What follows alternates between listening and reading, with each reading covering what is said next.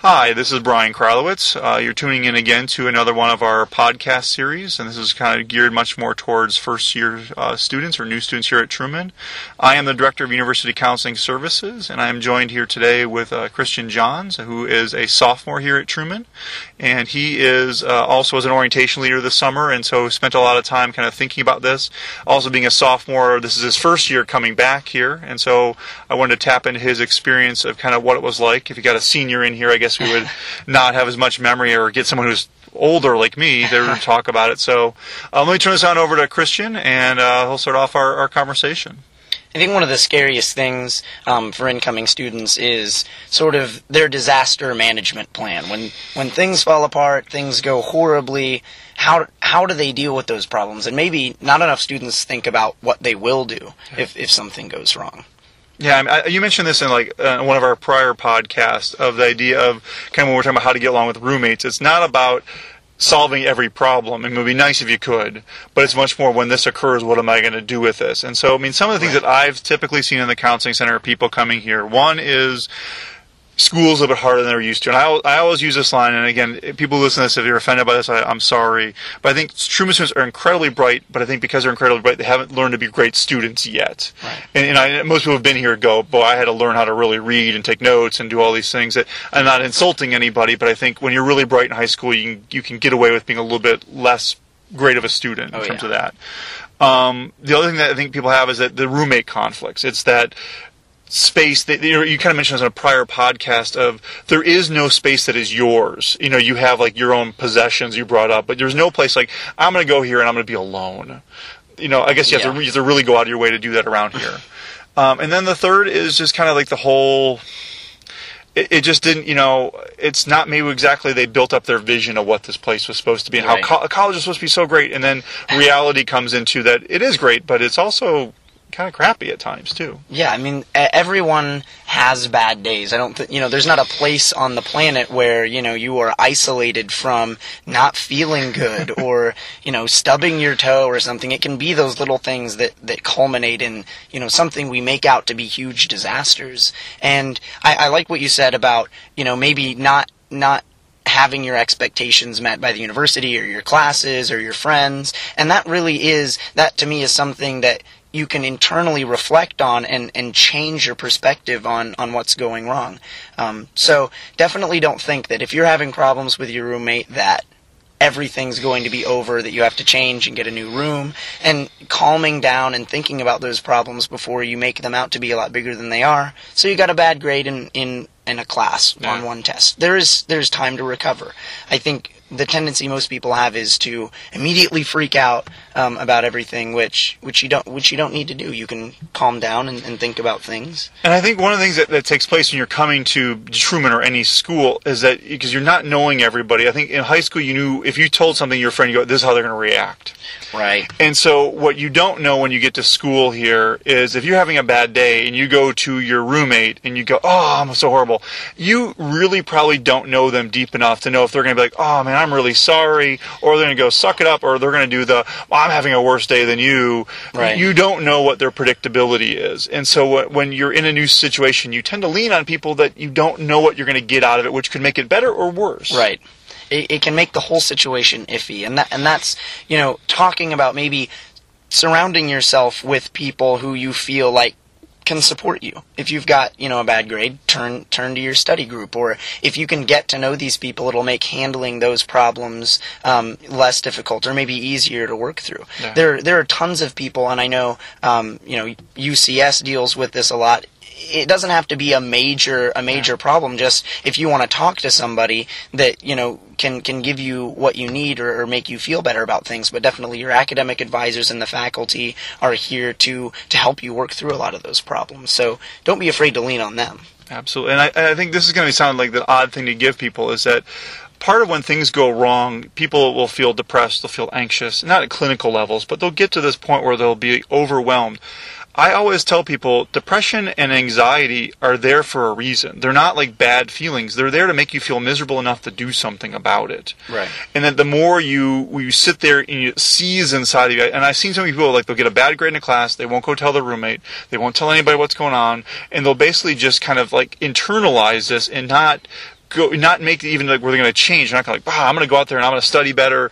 They just get to this point, and then I've seen people will start blaming, well, this professor did this, or my roommate snored all night, or and those are external things. You have to at some level internally go, what can I do differently about this? How do I make it better? If I feel lonely, well, how do I connect to friends? How do I connect to organizations? Those are the things that, when again, connecting out to other people and getting other people to say, here's what you could do. Here's the things that are out there. And essays are great at this too, if people have in their halls. They're a great kind of immediate small problem solving type of source. Definitely. I feel, you can almost, in my mind, I'm thinking you can almost kill two birds with one stone here. Not saying that, you wouldn't ever want to utilize your parents. But calling home, even with small problems, I know, I've talked to so many parents that come to orientation, they love that. To feel as though, they're students in college and they have all these resources available to them and they pick up the phone and call mom and dad and ask them what to do. Yeah. Not just to make them feel better, but I think not too many people expect that they're going to miss, their parents, and having them there to help you work through a problem, a fine, whatever, can definitely be a lot of help, because it's something you are so used to. You are used to their reaction. Yeah, and it does build that connection in terms of that, and that's where it just won't go right. I mean, and I can't think of a person that went here like, everything just went so smooth, and my class I took was great, my roommates are the best, it was perfect. I mean, it just doesn't, and I think the key part is to remind yourself of the hopefully 80-90% that went really well. Right. And not get so focused on that, when it happens, it feels so immediate. You get that bad grade, you still got to remind yourself, I am smart. I am the same person who got the same ACT scores. I am the same person who got the same grades before. I can do this. And everybody around you at Truman, I think for the most part, has felt that anguish initially of, oh my God. Yeah. I mean, and so even the people that you look up to that might be in the halls or people you're getting to know through organizations, they all went through that. Yeah, that was a rough stretch. And people don't, I always remind people of this when they talk about their parents. And they always go, my parents have it together. And I said, well, you didn't know your parents when they're 18. Right. You're looking at your parents now that they've got a life and they're probably 40, 50 years old, if not older. And they have a routine of their lives. They know what's going on. They get it. Hopefully by that age they get what they're supposed to do. But you didn't see them when they're 18, 19. They're fumbling morons like everybody else was. I know I was. I look back and go, oh my goodness, my decision making was horrible, and how did I do this? Trusting that's just part of the natural process of going through something that you've never experienced before, coming to school, something you've never done before. Yeah, and too many people will look around them and try to, make judgments about their feelings as though, I'm not supposed to feel anxious or worried or, depressed about a particular thing when, first, you aren't sure exactly how other people are feeling. Yes. Especially, if you are masking these things and suffering in silence, why wouldn't anybody else? and maybe more than that, that doesn't mean that your feelings, are bad. Don't make a normative statement about that. Just recognize what, first, like you said, what you can do to fix it, and then, look at the good things. There are so many good, positive things, especially with Truman Week, that you can be excited about. You can be excited about the classes you picked. Even that you got here to Truman. So many people, there are the group of people that are like, I'm so happy that I got to be here. And then you have the uneasy group that's, I'm not really sure how this is going to work out. I'm not so sure if I made the right choices. Yeah. You talked about masking, which I think is so, people look, I'm unhappy, but my guess is that most people around that person wouldn't know that they're unhappy. Right. But what people do is make this attribution errors. They look at somebody else and go, I'm unhappy, but they're laughing, joking around, they must be happy. But when they're around, they're laughing, joking around themselves. So it's this really, really weird moment of how do you show your cards? How do you go, I'm pretty miserable? I think everybody, even if they're laughing, joking, can usually get it. I mean, there's some experiences of life that people may not understand. If someone's like, your dad dies unexpectedly, that most people are like, I have no idea how to react. But the idea of I sit in my room alone, I'm just kind of really lonely, wishing I listen to noise outside the door and think, what are people doing? That's not an unusual experience for most people. Right. And It's the people. It's not as though the only people that can make you feel better, that you can be friends with, are the ones that you have had all of these common bad experiences with. Yes. You know, you may have a really bad class. I know someone who had a horrible time in a biology class, and everyone around her, you know, not having the biology class yet, or even knowing what that experience was like, was still there to, you know, help her work through that process and make her feel better, help her study, all of those sorts of things, you know, even though we didn't have that direct experience. And this is something that isn't talked about that much, and the key part is if you're struggling with things, don't become just that.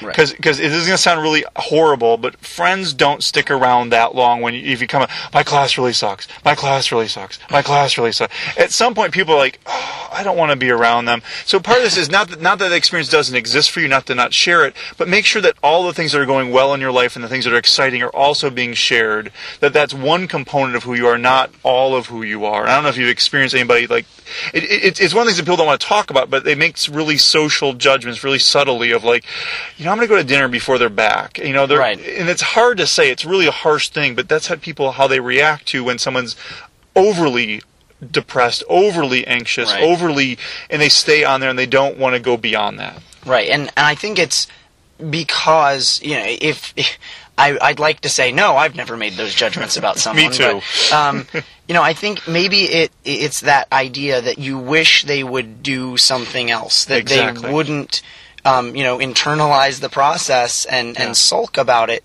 because you are willing to help them out and move on. And so, I mean, that's a whole nother element. You know, once you realize things aren't going according to plan, and even though you sort of know something's going wrong, how do you vocalize your concerns in a way that, you know, doesn't annoy everyone around you and is counterproductive? And I think you brought up the key point of being stuck. How do we not get stuck? And that's where, you brought up the story, and I have no idea where this is going to go. You had to friend the biology class. It sounded like it was a miserable experience from day one. Yeah. What did they do? Did they stay with the class? Yeah, they definitely, and actually, I eventually met other people who had that same class, and it may have just been a bad semester, I don't know, but everyone seemed to have a really terrible experience in this class.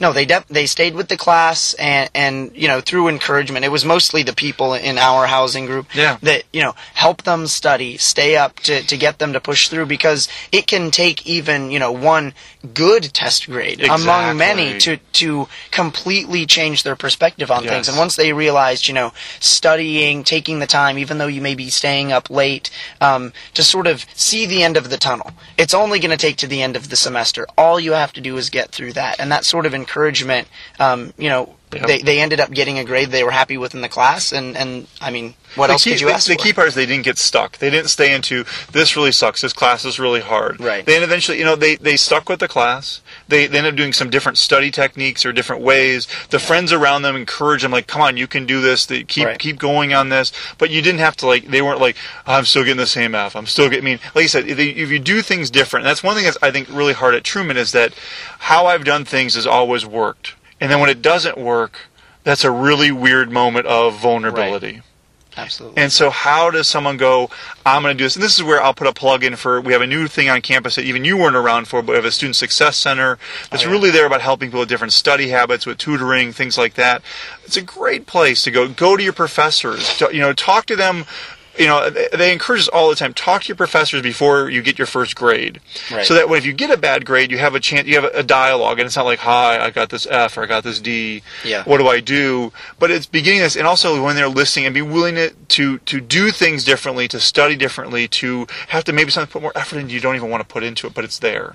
And I liked what you talk about with making the connections with the professors. You know, I know from personal experience, just showing up for office hours, showing that you are willing, even if you are struggling and having some problems, willing to work through them and coming and genuinely asking for help, that can make all the difference with the way your professor, you know, weights particular grades or your particular assignments. You know, not that they're more lenient on you, but that they definitely understand you are trying. Yes. And it isn't, you know, oh, you just wrote this at the last minute, but, you know, I've worked with you on this problem. I understand where you're coming from. I know that you're having some struggles, and it can make all the difference, you know, especially if they give you help that, you needed. You needed help understanding how to do a problem, or how to write a paper.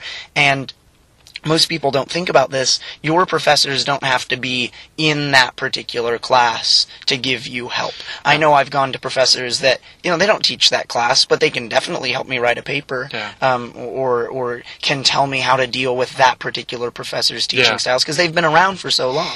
Exactly. I mean, the key thing we're trying to get at here is that if things don't go the way you want them to go, don't get stuck with it's not working. And there's an old line of insanity is doing the same thing over and over, expecting different results. Yeah.